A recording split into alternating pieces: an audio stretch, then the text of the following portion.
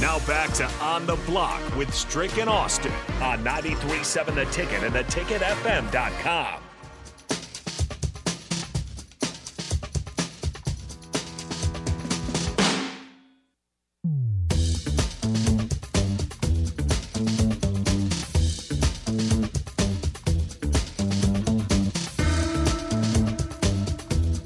Welcome into On the Block. We are experiencing a little bit of technical difficulties out at CEDARS with our regular hosts of On the Block with Strick and Austin out there. They are working tirelessly to get it done, but until then, me and Bach are going to take you through a little bit of time here while we try and get things figured out there. Again, today is Give to Lincoln Day. They are out at CEDARS at 66th and Pioneers. It's officially Give to Lincoln Day, and CEDARS needs your support. So go to givetolincoln.com to make your donation at any time today. CEDARS relies on gifts from friends like you to help them in their mission to help kids find safety and stability, and is a safe place to call home.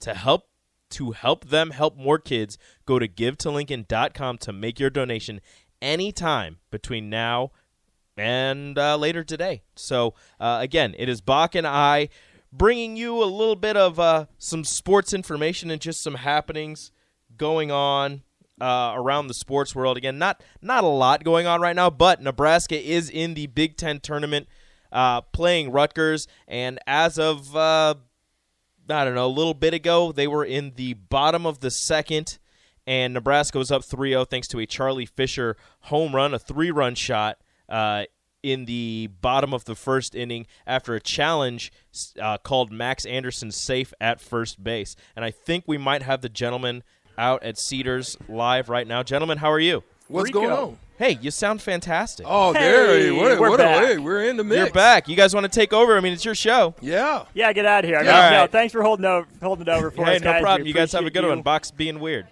Well, he's just being Bach. We appreciate Bach. All right, you guys have a great one. Thanks, Rico. Thanks, Rico. Thanks, Bach, back in the studio. Yeah, that's right. Strick and I back here for On the Block, but most importantly, we're out at CEDARS on 66th and Pioneers as part of Give to Lincoln Day.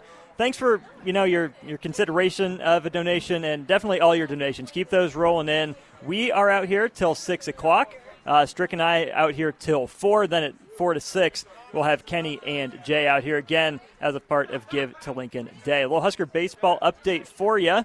The 4-seed Huskers lead Rutgers 3-0 in the first inning. It was a 3-run bomb off the bat of Charlie Fisher to open the scoring off of first-team All-Big Ten pitcher Christian Coppola. Sounds like there was a little review involved.